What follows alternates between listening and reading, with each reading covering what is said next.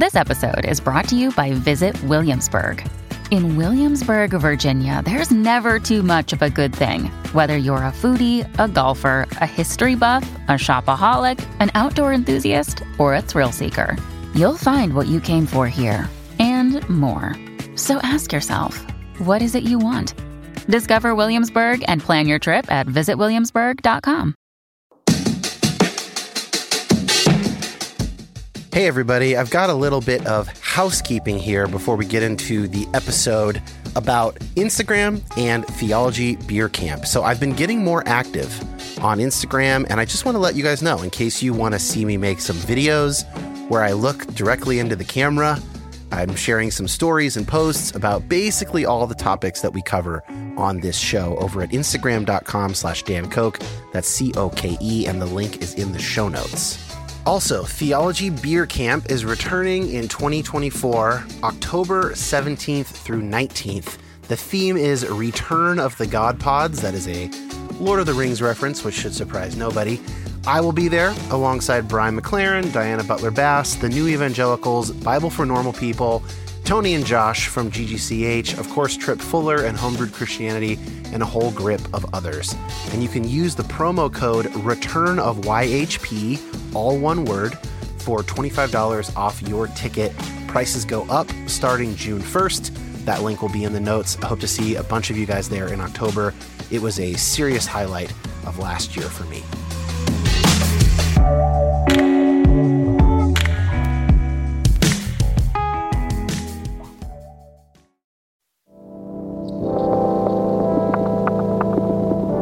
My name is Dan Koch.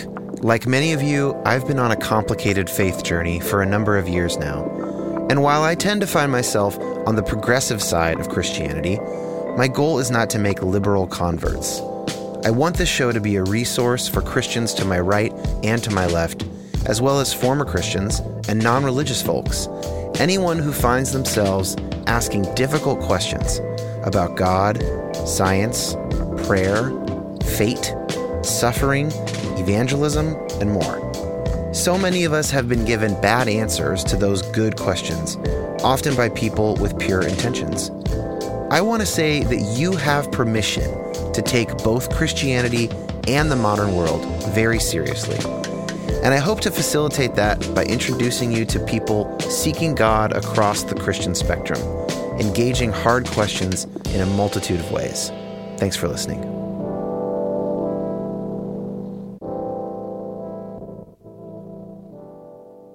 So this is a panel about parenting and faith, and I recognize that not everybody here has kids or even wants to have kids, that these questions in their strict sense are not going to universally apply to everybody in the room.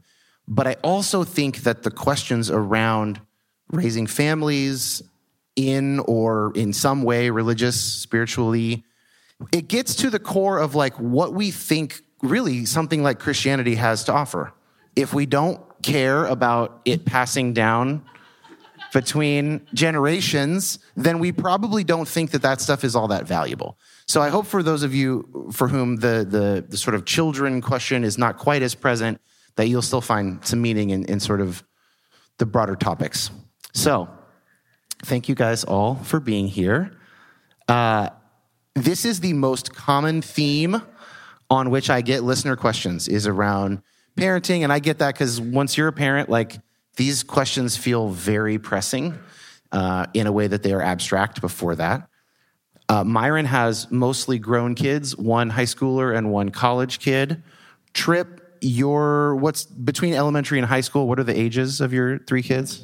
15, 9, and 5. 15, 9, and 5. Until Monday, Haven goes 6. Okay, all right. Sari and I have children that are within 2 weeks of each other, Lucrecia and Soren, and then Sarah, Rowan's 2? Yep, 2.5. 2.5, okay.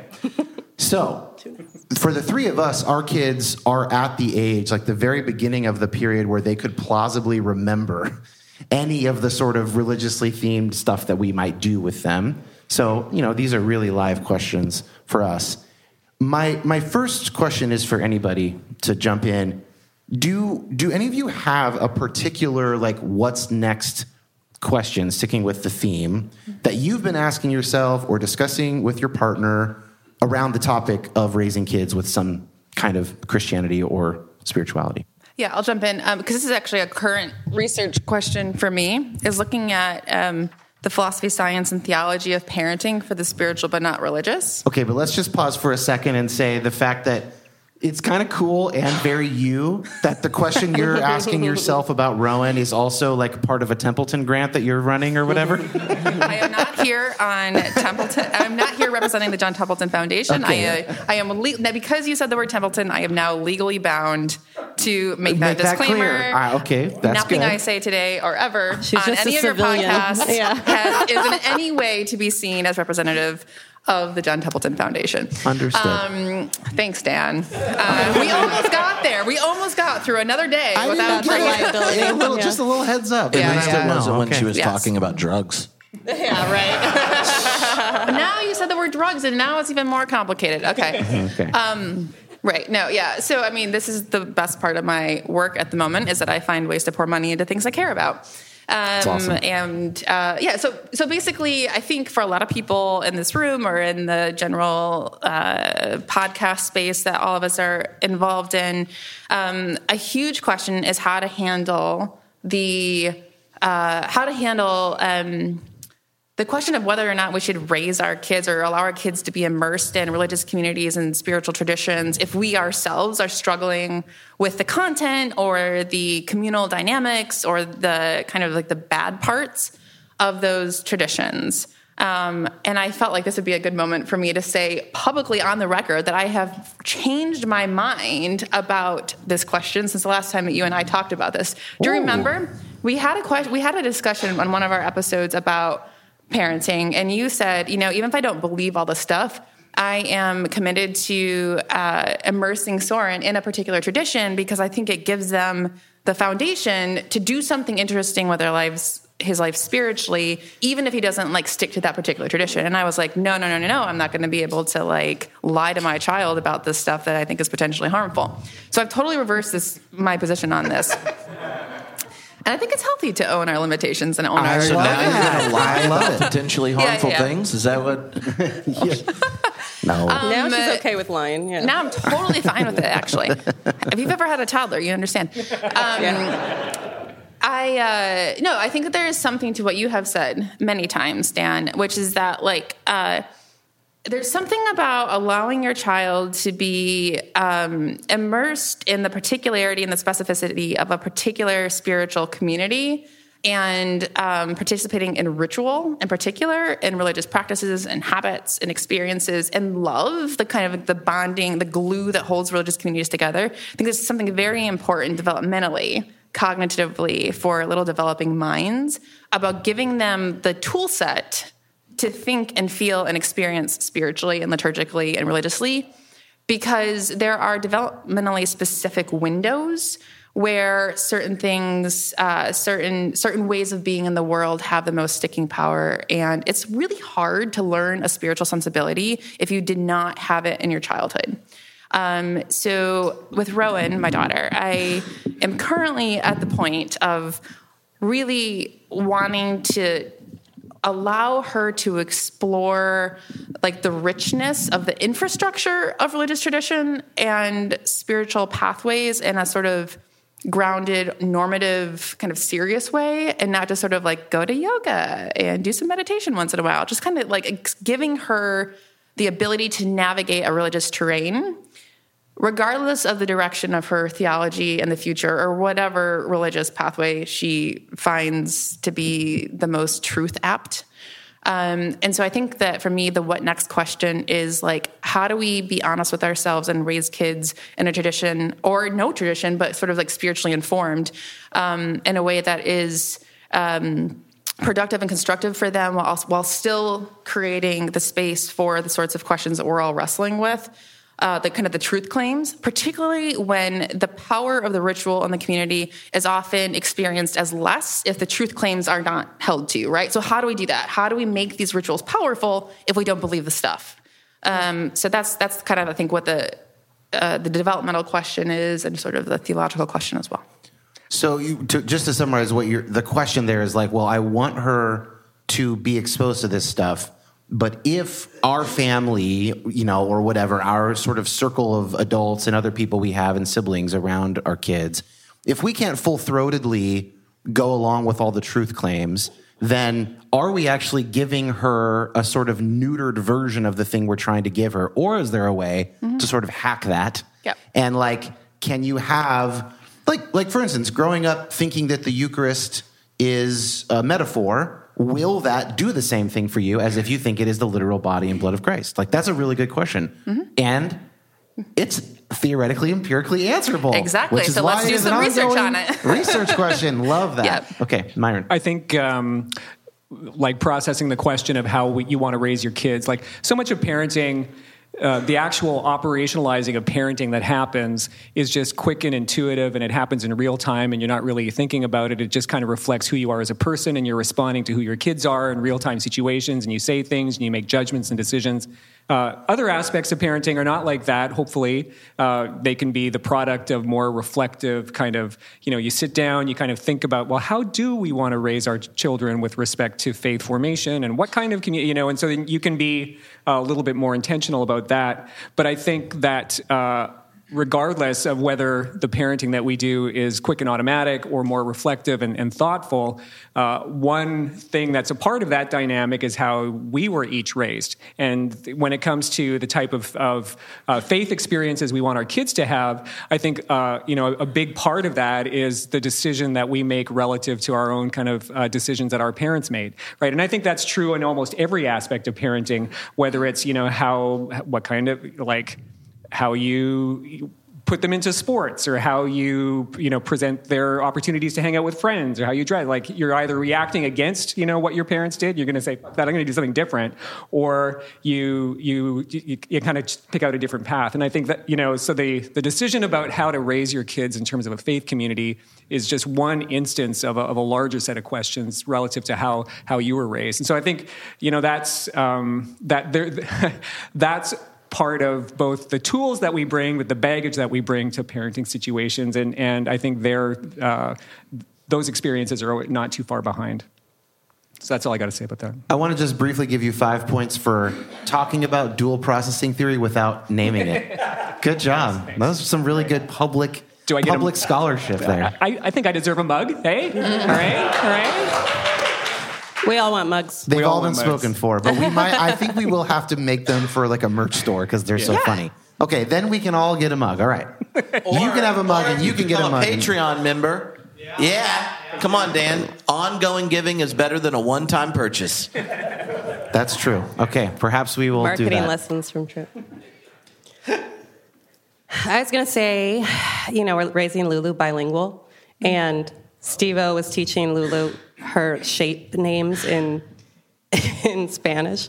And when there was a cross, and when Steve-O said, Cruz de Jesus, instead of just Cruz. Yeah. And now that's all she says. Anytime she sees anything that's like this, she's like, Cruz de Jesus. And it's the most adorable thing.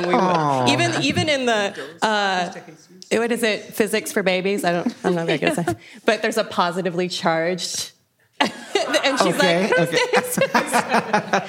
Anyway, that said, I'm grateful for the cognitive science research that says children are naturally drawn to spiritual ideas and stuff, and I see that in her life. I see that in my own life, and as naturally drawn to spiritual concepts and stuff. I'm also grateful that I've come to this new understanding of who I think God is, and I don't feel anxious about whatever happens with her. She's not going to end up in hell, and I feel very convinced of that and very comfortable with that. I'm very excited that I can raise her and teach her about this inclusive, loving, spirit, divine energy in the universe and all of the things. Yeah. I still fear that it's not enough because of kind of what Sarah was saying, because I remember what I felt like when I was an evangelical. Yeah. I felt in love with a savior. Love song for a saviir. I was just going to bring up that song. If Josh played that right now, I would melt down. We would all be in tears, guys. We instantly become 13 again. That's a Jars of Clay song for... Jars of Clay, love song for a savior. Shout out to the 90s, But And I have struggled since moving away from that framework of doctrine to feel in love with a savior. Yeah. I guess because I'm not sure, I don't feel like I need to center my understanding of God starting from a starting place of I'm a sinner. I think that's a big part of it. Is like, I know where I am in this story and I am rescued. And there's this like beautiful, So I think that's why a lot of people are drawn to Tripp Fuller. Yeah. Because he's got the poetic language that helps place a progressive theological thinker in a story and a narrative that is beautiful. And I think being aesthetically caught up in a story is something that we could work on as progressives. Well, and a story that actually sounds like good news. Yes. Right. Yeah. It's always helpful. So let's work on that. Yeah. We can go to you, or I have one thing, a little response to sort of what they've said. Yeah, respond. Okay. I'm interested. 2 of you out of 3 mentioned tools, and I came up with an image kind of in real time on a recent interview I don't know which will come out first, but so it'll be there as well. I kind of like it, but I'm also like, is there maybe something lacking? And I want to know what you guys think of it. So, when you get married and you can do a gift registry. So by the time I got married 13 years ago, it was starting to become popular for like the dudes to ask for like power tools and tool sets. This was like becoming acceptable. It's not just plates and saucers and whatever. And I came up with this idea, like imagine you're getting married and you're sort of presented with 2 choices. One is, all right, you guys can start from scratch with a wedding registry of brand new tools, but you will have to sort of choose which ones you ask for. You don't have unlimited funds, and you're going to start building up your tool chest and your garage, whatever. Or alternately, your dad and I are moving out of our house into an apartment, and your dad has offered to just you can have the entire garage of his tools. Now he's got the full Craftsman 6-foot, the drawers coming out. He's got a full set of tools. Mm-hmm. Some of them need to be repaired. Some of them are probably actually unsafe by current standards. And you should figure out which ones those are and throw away, keep them away from your children eventually. But like, if I kind of think of the choice as something like akin to that, I can go with a sort of universally informed spirituality, seeing what resonates for me and my family, or I can take a garage full of tools. It's not perfect, but the socket wrenches are going to work. A lot of this stuff's going to work. I'm going to have to do some tweaking and discernment. That's sort of how I think of the choice I'm making. Mm-hmm. Is this a good analogy or not? What's wrong with it if it's not good? It kind of took a long time to explain. That's one thing that's wrong with it. Right. That's not good about it. What was the middle thing? Okay, I'm not competing with Rob Bell. You put all your big questions in a box, and that's God. Boom, 5 seconds. Okay. Do you play with power tools? Do I play with power tools? I was distracted from the moment you were like, y'all all remember when it was trendy to add power tools to your registry, and I'm like, no. It was. And I was like, is he about to offer a man-gagement present? And you're like, I don't have to wear a ring, but she did buy me a new PlayStation. What do you think of the analogy? Okay, all right. Okay. Trying to get some honest feedback here. Okay, Jeez. so here's where I think. Okay, so buying into the very elaborate, intricate analogy. Fair. I would say what you would need to watch out for to like think yourself through is whether or not you'd be able to fully appreciate and participate in the inherited garage full of tools if you had had a tough relationship with your dad. If you had had bad memories in that garage, if you had wounded yourself on that saw Did before. you just make it a better analogy? That's what I aim to do. I think Because the rest of the people finally know what you were talking about. This is like, why we workshop. Uh-oh. Pun not intended. Okay. Workshop. Or 5 not. points. Sorry. It is difficult. It is very difficult to fully appreciate the value of something like an inherited garage full of tools if you have a lot of baggage associated with those tools, right? So one of the brilliant things of getting a bunch of new stuff is that it's you and your partner starting out and starting your own story, and you are not like immediately laden with decades of difficult, challenging things that will be very front of mind and affectively present every time that you go into that garage. Yeah. So if you have a great relationship, or great memories with your dad and the tools and the garage, all of that, the whole context, then maybe that's the best choice. But if it's more trouble or pain or hassle than it's worth because your particular history with that person and those things in that place are not good, then maybe the target registry is where you want to go. I like that wrinkle. Can I briefly say, I like also that some of the tools that your dad used, we're really going deep here. Some of the tools your dad used, you don't need to use them. Like, they've become obsolete. But some of them, you're going to have to replace them. You will have to figure out your own socket wrench set. Like, socket wrenches are too valuable. You're going to need them. No one's going to sort of disrupt the socket wrench industry. Right. So there is a little bit of like, okay, we're... Or it's kind of also like if your mom left you like a makeup kit. Yeah. I'm just kidding. Sarah and I are going to like... This was your grandma's do a left engagement. This was your grandma's engagement ring. Okay. jewelry. Why do we need to gender code the power tools? We're going to do Dan? relatable. Okay, I don't know. Okay, so I mean, it's an interesting analogy in this respect.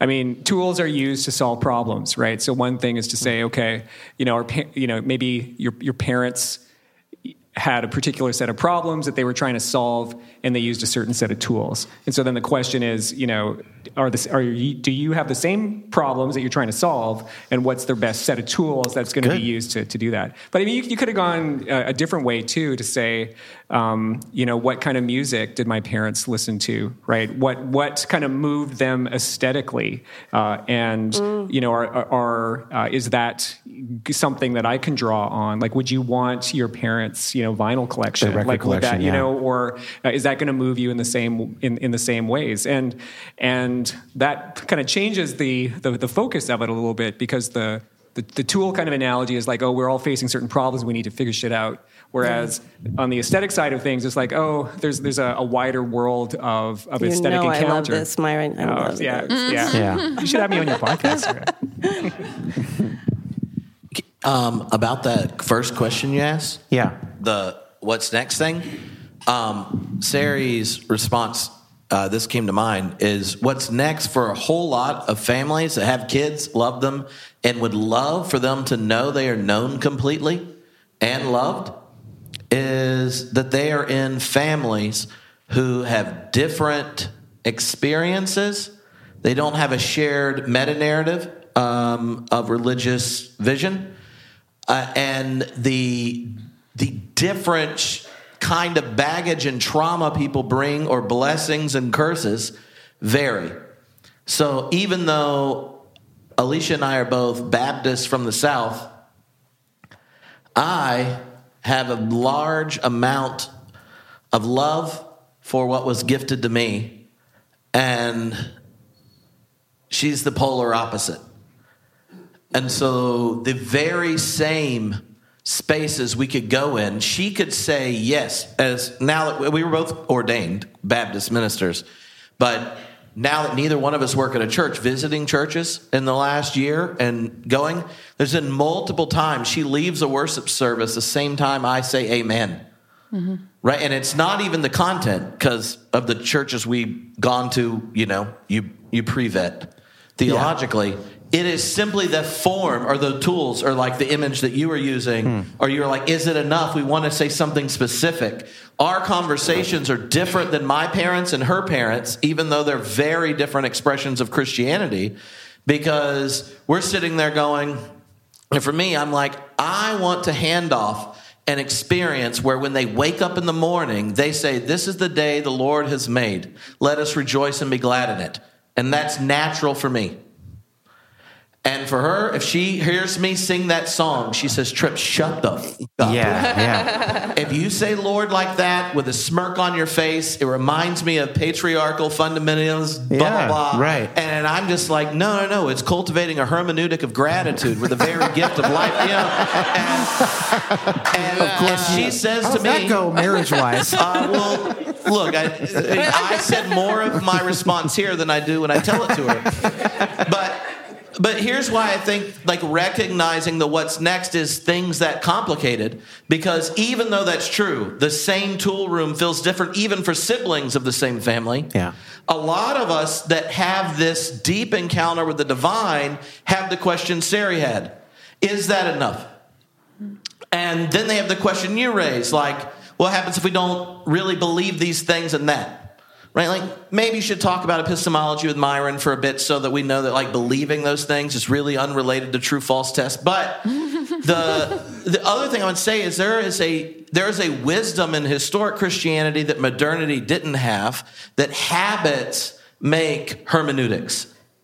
And so you can give a habit of gratitude, a habit of affirmation, a habit of choosing challenges, all in the church year, where you go, I don't know if this is true, but it should be, right? And then what does that look like? And your habits, just like you could have for your own physical well-being and all that other kind of stuff, can be the ones you choose as a family.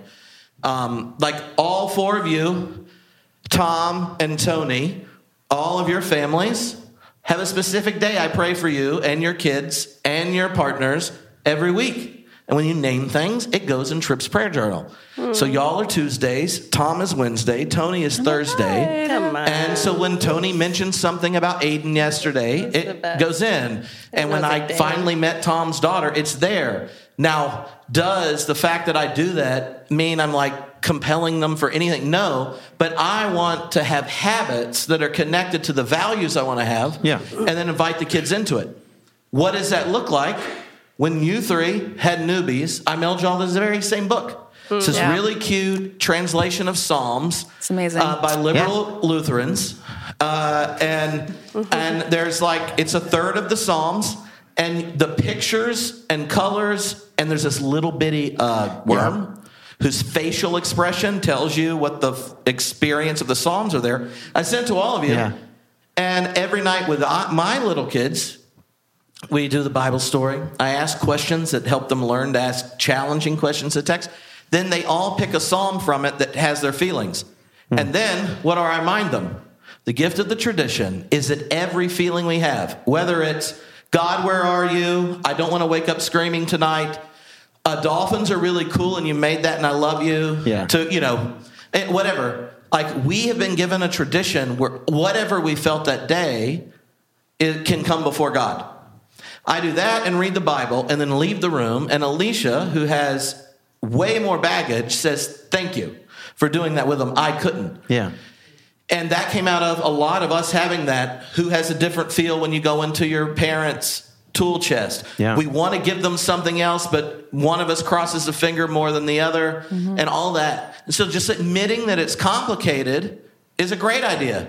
But then going like, what are the habits we're going to do? Because what gets repeated is what they're going to inherit the most. Yeah. Yeah, but Tripp, every time I hear you talk about parenting, I'm both like humbled and in awe and a little bit shamed. Yeah. Not because of anything that you're projecting, but you present kind of a vision of an ecclesial community and a faith tradition and a household inhabited space that is so loving and inclusive and theologically integrated and developmentally appropriate, that you seem to have just a set of skills that are few and far in between. So, props to you, but fuck you.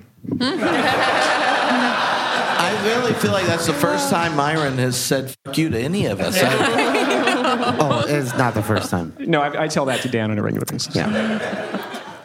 I want to, first of all, we've gotten a lot of mileage out of a supposedly too convoluted analogy. So I think the record speaks for itself. I want to switch gears here. Sari, you actually kind of already hinted at this earlier in your answer. I love thinking about this distinction of two ways of basic assumptions about our young children before God. So I think probably most of us in this room... Little sinners, yes. Most of us in this room were raised in a community that said, your children, though adorable, And though very fun to participate in the church pageant, actually are despicable before God until they realize they're sinful and freely accept the atoning blood of Jesus to make them acceptable before God. That's the foundational assumption. There is an alternate foundational assumption that comes from, more progressive religion, but also really interesting research, some of which, Sarah, your boss, Justin Barrett, has done, and a lot of psychologists and other developmental folks that you've interviewed in various projects. There's another assumption that says children are born with the architecture, the hardware, the whatever they need right away to engage in spirituality, to relate to God here and now. And if that's true, then we don't have to go through this, we went from black to white, which has its own sort of baggage, right? And we can sort of encourage these qualities, these capacities that they are born with. I just love that distinction. I wonder, I'm open to anything, but start with Sarah, just because I know you've done a lot of sort of thinking and talking around this issue. I mentioned that. Like, I know that children are open to spiritual ideas, and but you never know when they're going to ask you like a specific question. Mm-hmm. Oh yeah. Like she did it. She said, "Oh, where's God?" And I was like, well, you can't see God, I maybe would have gone to like something panentheistic if I had been more prepared.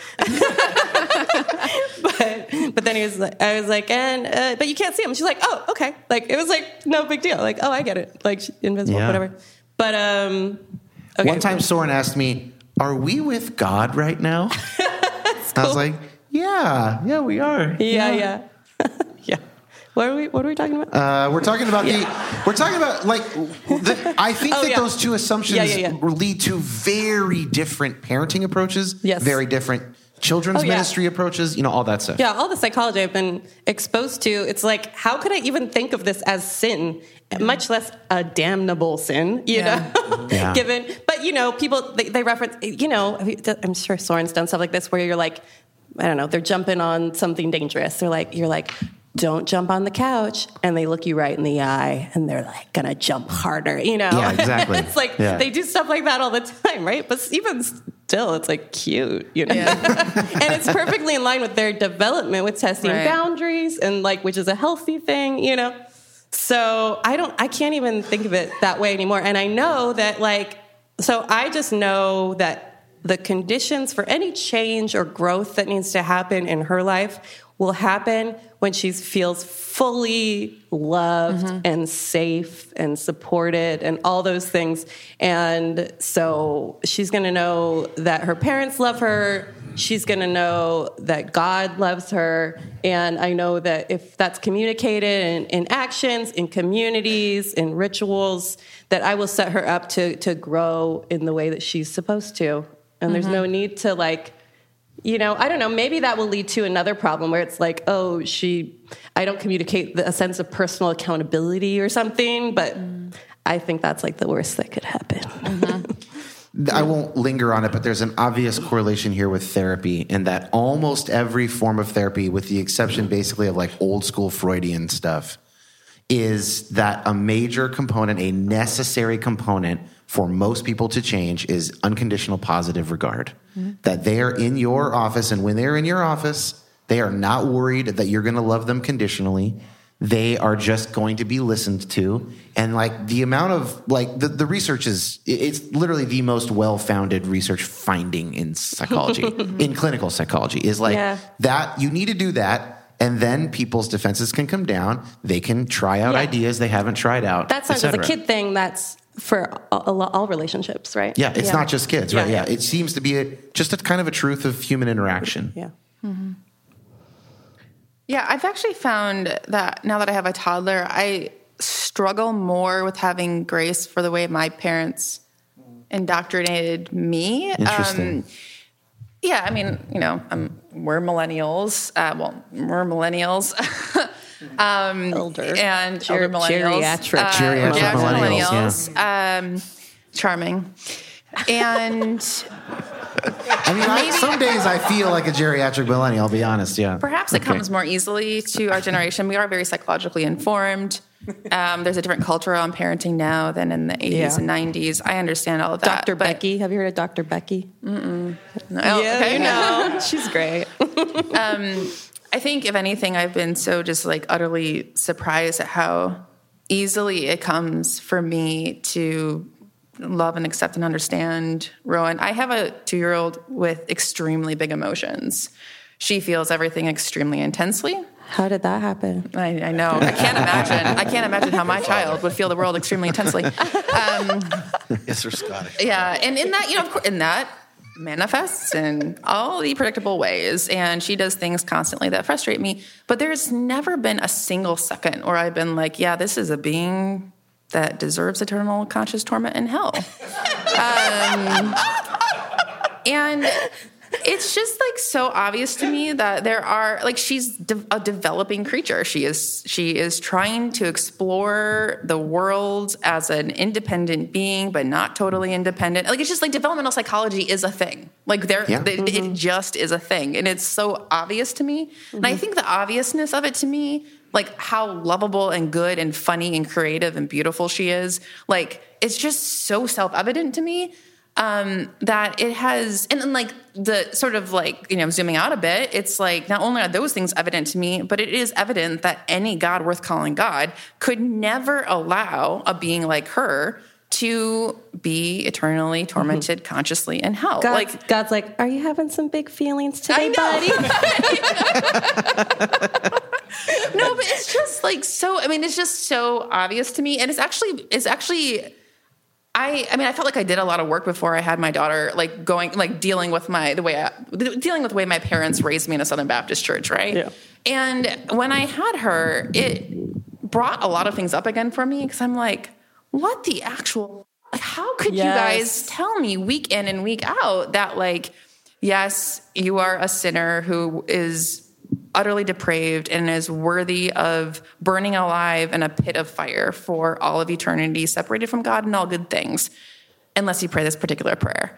And it's just like it's a very, I just can't think myself into that space. I was talking to Tripp over lunch about this actually, and how somebody posted online some like paragraph from a David Bentley Hart book that was actually very gracious and compassionate. And it's basically saying like, listen, there are needs that people are filling by affirming something like eternal damnation, right? Yeah. Like that is an integral part of the most meaning-making communities that those people have. And there are reasons they have needed to believe those things. Those reasons have nothing to do with their love for you, but there are reasons that people believe these things, and we can recognize the social and communal role that those sorts of very destructive, intense concepts have played. Just like recognize that it played a role. We can let it go. But I have actually really struggled with that. Like, how could my parents, how could for 1 second have my parents have thought that I could have burned alive in hell for all eternity, and then them have communicated that to me week in and week out? It's like, that's a hard thing to get over. But I think the short answer is that, you kind of answered your own question, is like the reason they could say it is because they believed it. But right? Did they? That's horrifying to me. Did they actually truly believe it? I think has anyone done that study? Like, do people actually truly believe in hell, or are they... Well, their children, inner child believes it. They were taught that by. Well, that's the only good reason. So was I, but not for 1 second have I ever even been tempted. Or it's just never been a possibility for me. No, I get what you're saying, because that was like my last step into being fully convinced of universalism, was looking at my child and being like, I could never fathom, and God loves her at least as much as I do. You know. You don't have the plausibility structures that your parents had. That's kind of a boring way to answer it, but they are surrounded by people who believed it. And in the context of that community of people, they had basically their peak experiences around ultimate questions, and they had their tightest social group probably, which brought them all kinds of very helpful, things in their life. And this group of people believes that.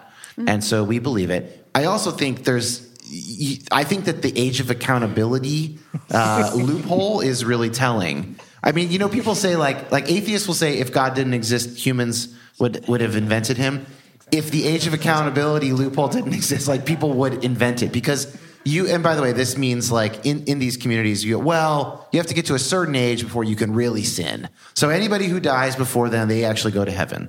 Now this creates. We didn't have that though. You didn't have that in yours? No.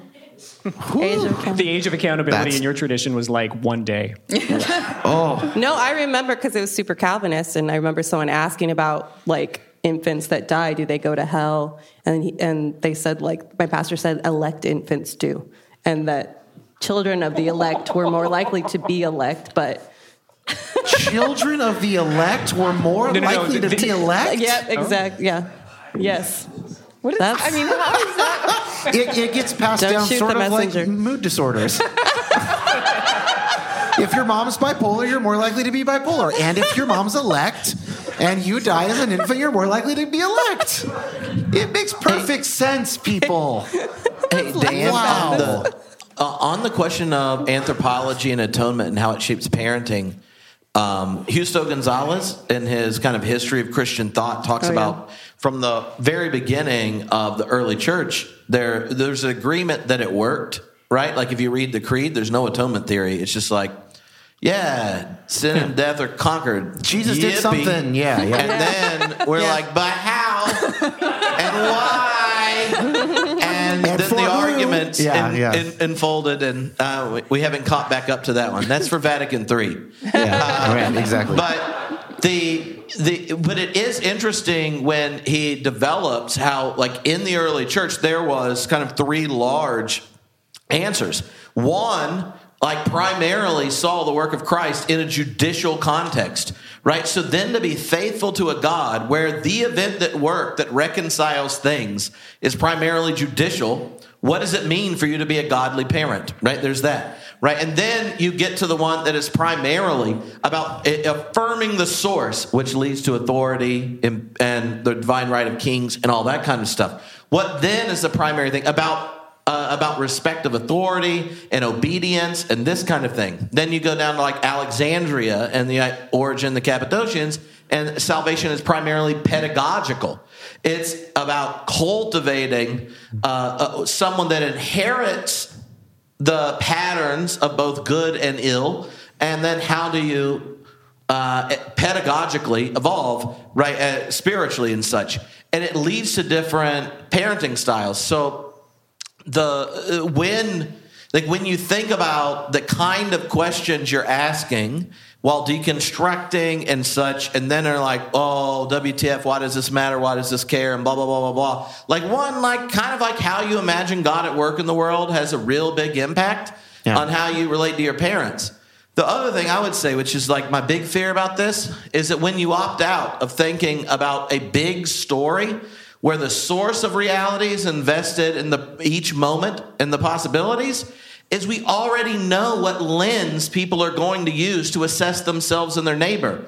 And it is primarily algorithms monetized to describe you as deficient and then exercise out of you all the agency they can and attention to be monetized for a market that is killing the planet and the poor. So like the best reason for figuring out a way of articulating a vision for the whole other than the one they're going to be indoctrinated in. If you think penal substitutionary atonement is bad, just wait until TikTok tells them who they are, right? And there's like actual statistical significance. If you think of just pre-pubescent people into pubescent, like the moment they touch an algorithm that wants your attention for financial means, it fucks you up and makes you hate yourself. If you thought you were bad as a reprobate, just wait till capitalism tells you how deficient you are.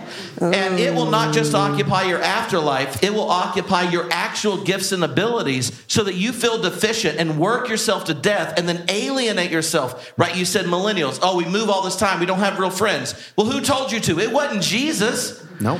No. So anyway, so like I think like one of the best things you can do. Anyway. Sometimes it takes a religion to be a heretic to the real global religion, economism. And that is my Bernie Bro rant for the day. I love it. I won't do a second. It'll trigger Tony, and then you'll edit it out. I think you've got a couple more coming at the breweries later. Oh, yeah. Well, after I start drinking more, I'll do it with a higher Christology. So basically, the takeaway is that TikTok makes 5-point Calvinism look warm and fuzzy. Is that what you're saying? Incredible. Yeah, because there's literally no one that's acceptable, right? So if you look at the interviews with people that are actually influencers and such, they always interpret themselves as deficient. Right, like that's one of the reasons I get uncomfortable when people, even hanging out with peers with podcasts, talk about, oh, how many downloads do you have? All this kind of stuff. Because, like, what do? Like, you're asking for a number that you now interpret yourself as problematic. Yep. But why does that matter? Like, the best sermons I've ever heard were in a room with under 100 people. So what if, like, Rob has 1 billion people listen to his downloaded sermons when he was at Mars Hill? Well, okay, that's great. But, like, it's just... If we think our metrics are like, did you get your kid to pray a prayer, or did you, like, if the algorithm cultivates this, then what you haven't done is taken the agency you have as a parent and go, what are the habits that you want to matter? How do I do them? Interrupt yourself to do those. That's the greatest gift you can give. And if they pick different ones, they'll choose it consciously. The worst thing I could imagine, like, for my kids is that they think they already understand what it means to be human, because I don't. Right, but like if they join you in experiments of it, can we pick habits that we're choosing? Right, like during Lent, can we pick out every day something so specific that everyone names something we're grateful for, that by the end of Lent we didn't run out of things to say? Because most of our flippant prayers of gratitude are like family, friends, food, help us sleep good. Yes, which I'm good at knowing that because I've done it. But like, could I choose a habit where we force gratitude? Does that change your day? Statistically significant, yes. Yeah. And so sometimes, like, my hesitation on I have to cross my fingers on theology leads me to be crossing my fingers on being a good steward of these humans that are internalizing a regime of meaning, truth, and value that I find deplorable and I don't know how to opt out of. So, like, what are the ways as parents that you go, I can't give you everything, but you will at least know what mattered to me, and that if you live well, you will risk something for something valuable. And it could be, and you trust other parents to do it even if you don't agree with them, because you're like, well, at least you give a shit. And anyway, so sorry. That's fantastic. Thanks, Tripp. Well, can I ask how many people have kids here, if you're willing to raise your hand? Oh, that's a lot. Okay, good. We can get specific. How many have practiced making kids here? Oh, Tripp. Okay. No, I was doing the get the giggle so Dan can reset for whatever's on his agenda. I got the look where he's Unless like, Tripp, you're follow-up. preaching. No, I just thought some of the specific stuff is really interesting, but if there weren't a lot of parents, then it's not so interesting. Well, I do want to... Like a gratitude practice and all that kind of stuff. Yeah, like how do we communicate our values through actions, I mean, I'm huge cosign on anything related to habit and values-directed habits and practices for yourself, for your family, as a single individual, whatever. I want to jump to a few listener questions before we're done. We're going to go 5 minutes longer than the schedule says. We'll go till 5:20. But I have one kind of palate cleanser question for you guys. Do you have specific songs with your children where you swap out a word or two? So we do Jesus Loves Me, but it's little ones to him belong, they feel weak, but he is strong. I don't want to say they are weak, okay? They feel weak. And now if he ever goes and hears the real version, he's going to be like, no, it's they feel weak. You guys have any of those where you swap a word out? My kids didn't know that the Lord's Prayer was Our Father until they were in church. Because of just the historic patriarchy, we always do Our Mother at home so that it evens out over their life. It's like the one place the patriarchy shows up in mainline Protestant churches. Like, so if they edit all the songs, yeah. they're like, still Our Father. Yeah. So, okay, so you do Our Mother. Yeah. We may not sing with our children in the same way that you do, Dan. No, I do. Rowan is just getting to the age where she's really into songs, and she's started asking for God dance parties. which means that I put on a Spotify playlist and she dances around to whatever song I choose. Because we're doing it to like a playlist, Are these Christian songs, or are you just calling a dance party a It's God a God dance party? Well, for me, I'm a Hey, theistic naturalist. It's all God. That's what I'm saying. Do some classical conditioning. So she just thinks a dance party is God. That's great. I love that. Yeah. So like we always bring up Phil Clayton. He talks about the adjacent possible. So, I mean, the cool things about kids is that they develop they develop slowly, like day by day. And each day you can kind of find the thing that feels like acceptable to you. Like it's not too compromising for you who are like a doubting, questioning, agnostic-y person. And is also something that is like based in ritual and tradition and everything and can be constructive and meaningful. So like I'll do like, do you want to thank God for anything today? Like just like very simple things that are my adjacent possible. Yeah. Not a lot of theological claims in there, but it's like, I feel it out with her as she develops. All right. But one of the things is music. And so I'll put on like Spotify playlists and I don't change the specific words because it's a playlist, but I do select out songs that I don't want her to listen to. So I choose songs like Peace Like a River. Yeah. Like things that are like Quaker, Unitarian, Universalist. That's my kind of jam. She's not going to be... Is there in existence a version of Peace Like a River that would be appropriate for a dance party? No, Rowan's understanding... Here comes the drop! Yeah. I bet there is. I mean, there's kind of everything, I guess. So, Sounds like Cotton Eye Joe. Oh, gosh. There used to be this remix of Shine Jesus Shine that I would rock out to, like dance party remix. Shine Jesus So Shine. there probably is. Okay, Yeah. all right, sweet. I think the question, though, like swapping out different things is, developmentally, that goes like all through the time you have kids with you, right? Where, as young children, as you're singing, you're going to change the words. But or if you are in kind of a church setting and there are things that are said that are songs that are sung or teachings that are presented or youth group talks that are given that you think we need to contextualize, or you kind of...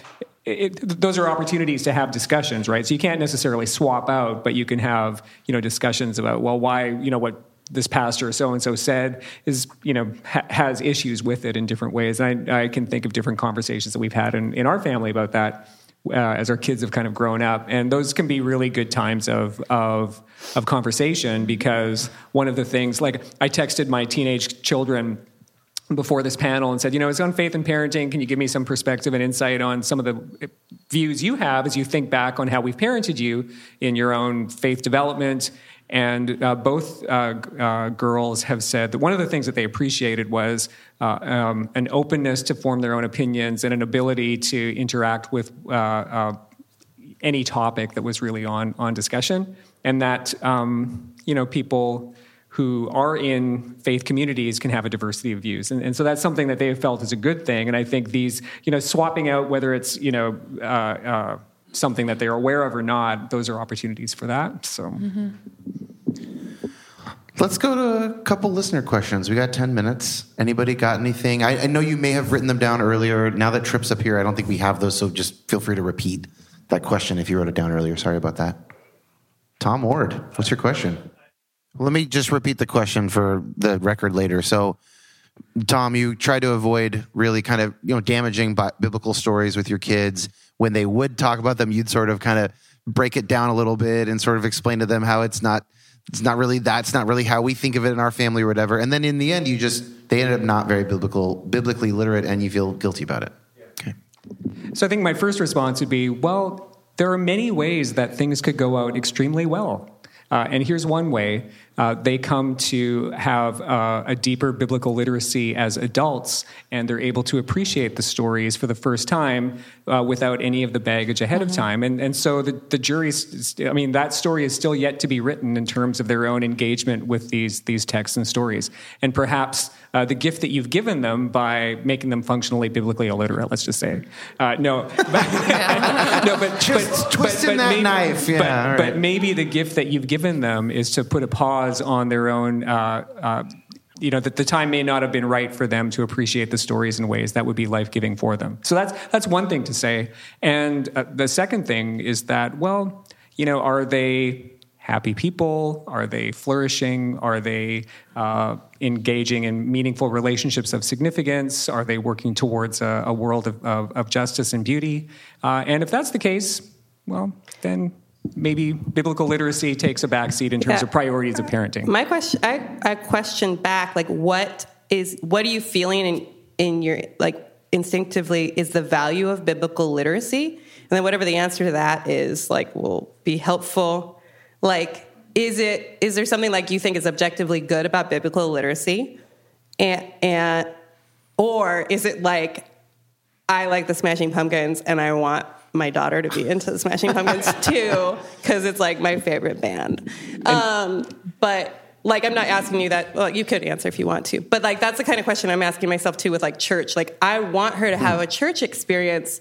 So there must have been something good and true or rich about church experience. So like getting more specific about answers to those questions to see like what actually am I drawn to, I think Tom's question actually ties into what you said earlier about love song for a savior, kind of like the experience of falling in love with Jesus, passionately in love with God as person, like not just like ultimate reality, vague concept of ultimate benevolence, but like falling in love with Jesus.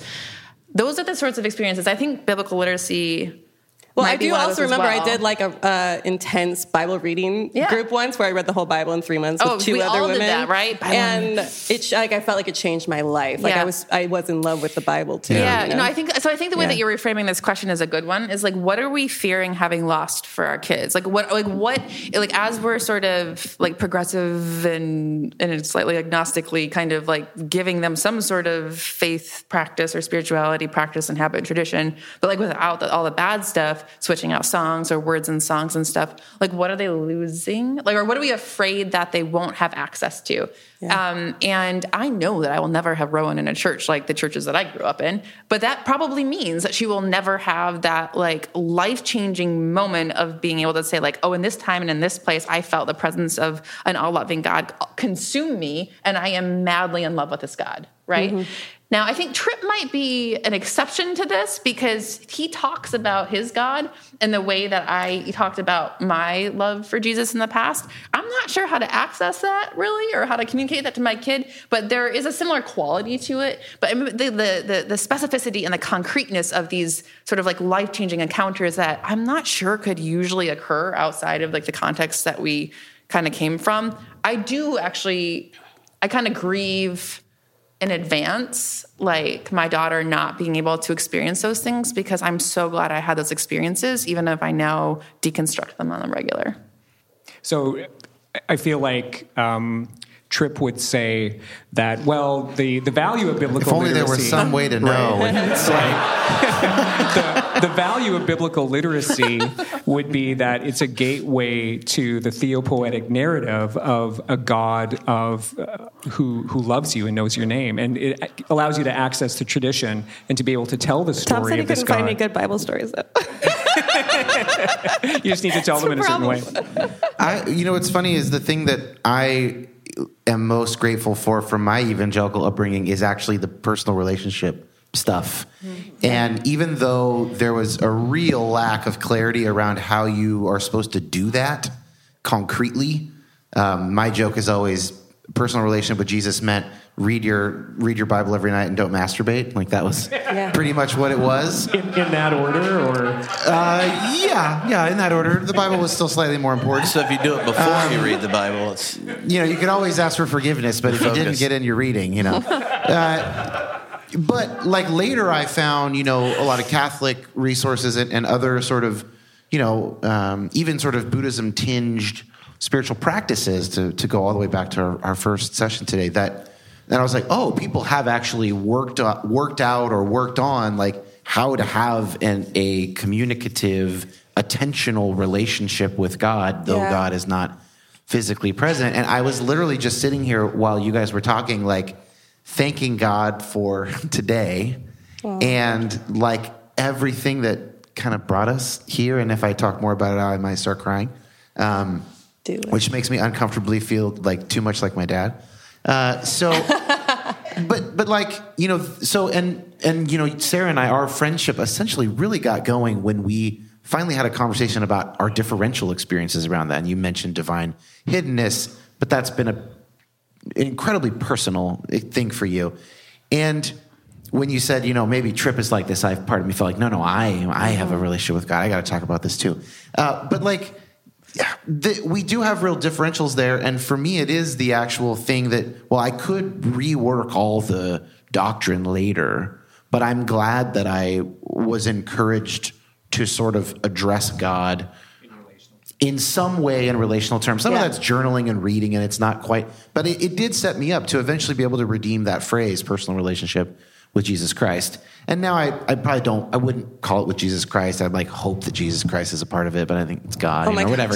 Anyway, I have my way, but that attentional turn to God. Yeah, I wanted to say I'm really optimistic about that, like the increased feelings aspect will return, even though it's been a while now, because I think that it's like a scientific thing of like the neurons in my brain being very, very like ingrained from like penal substitutionary atonement and stuff. Now that I have these new ideas, the experiential aspect of it is just slow to develop because it's still getting practiced. I always think about what you said at Beer Camp, actually, when you said what you pay attention to becomes more real to you. Yeah. That's good neuroscience. It is. So I think about that a lot. Okay. Can I say one thing? Yeah, Tripp, we'll let you. No, just about this is me as someone that's a friend of Tom, just to clarify. Knowing he's probably not the only one with the feeling of what you do with the Bible. Part of the problem, I think, with the Bible for those that carry a lot of baggage is that the big story outline that it was imposed on sucks balls, right? Like, God's not as nice as Jesus in it. It's like, things are great. You fucked it up, especially if you're a woman. You were born. You're still fucking it up. God beat his kid. Do you want to go home for the weekend? Or do you want to go to hell? Like, all the big framework that just you passively internalize sucks so bad that then you read a story in the Bible and you're like, I'm not telling that to my kid. Right? And so then you're like, what do? I'll deconstruct it for them. Crazy thing is, kids didn't exist before they were born. And so there's this sense that you as a parent actually are the ones that get to repeat something long enough that they actually remember it. So that you set the kind of hermeneutical key of when you read these texts well, what do they mean? Yeah. There's this passage in Aquinas where he's talking about how to read the Bible literally, and his definition of literal reading of the Bible is reading it as God intended, right? And that's a direct quote. Easier said than done, Thomas. But as a Baptist, you know, you're sitting there and you say to yourself, well, if a Catholic, before there were true Christians again, when Baptists have said that to read it literally, it's how God intended. Then if you grow up with Tom, who's invested in what? God loving you completely, invested in your relationship, and that God could be nothing less than purely loving. When you pick up the text, you know you're going to read it and wrestle with it to either disagree with it or find a way that's true. And so I say that as someone that if you worry about just them knowing stories outside the context of the key of interpretation, you miss the point. And if you look, I mean, even like when you say, oh, Tom's coming, I said, I already know what he's going to say. Why? Because when Tom gets to talk to people he hasn't talked to before, he wants to let them know that you can say God is love and not have to qualify it. And there's no way your kids don't know that. So when they pick up the Bible, just like I hope mine do if I don't suck, they will read it and go, if I read it well, or as Aquinas say, literally, as God intended, then the crescendo of that text is, I no longer call you servants, I call you friends, or God is love. And so my advice on biblical literacy is say a few things repetitively so that they know they've done it well when they find out that it coheres with this. And my family called them the Fuller family truths. It used to be called the Fuller boy rules because my family has not had a female born into it for 86 years until Cora was born. My grandpa's the youngest of 13, if that number's how successful. Yeah, like we literally shoot the patriarchy every time we come. So, and every one of those boys turned out to have been elect. Yeah, conveniently. And so we switched the language, but as you get older, then with Elgin, we told him the first Fuller family rule, and they're fully family true, and then it kind of grew. And the first one is the most true thing about you is you're God's beloved, right? And so when you pick up a sacred text, and then where you are in that moment is the God of love meeting you. Sometimes it's affirming and it's blessing. Sometimes it's calling you out because you're being selfish and inwardly turned. Sometimes it's asking you to expand your horizon. But the most true thing is you're God's beloved. And I think that, and there's a bunch of others, right? But sometimes as Protestants, we think biblical literacy is the key, when the overwhelming majority of church history and people baptized in the body of Christ are illiterate, right? So there is a way to be deeply Christian and faithful and live a beautiful life and never touch a Bible. The Bible is a way of rehearsing the testimony of the people of Israel in the early church of the living God whom we trust. But what are we trusting? We're trusting that the one who met us in Christ is the source of all things. So how do you pass that on? And sometimes that means learning to read against when it goes to a text. But if we win as parents, they will actually read against us. We want to be the grandparent where they let us know we didn't hand off something as beautiful as we could. And if we are humble, then we'll say, thank you. I succeeded 30 years ago when I told you, that's what we want. And so I feel like there's this, if you're a process person, misplaced concreteness about biblical literacy or these ideas, and we're getting it into them.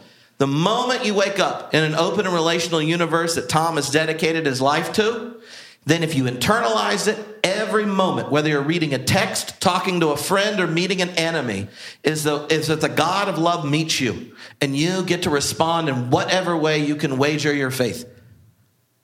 What is the best way of passing that on? It happens when you read text.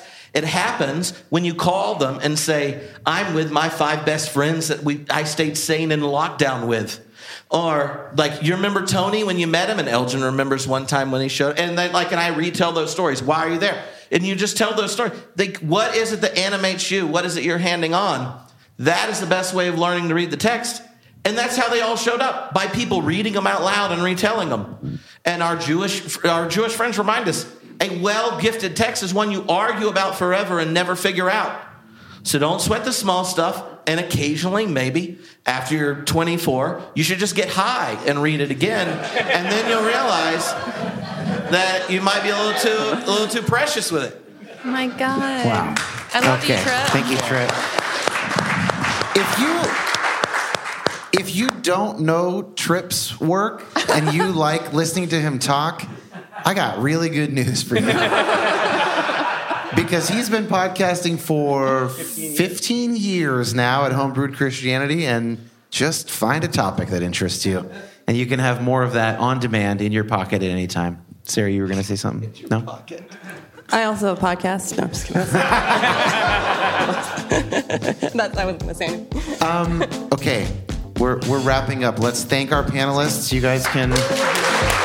Thank you so much. And in fact, everybody, all the panelists today, everybody.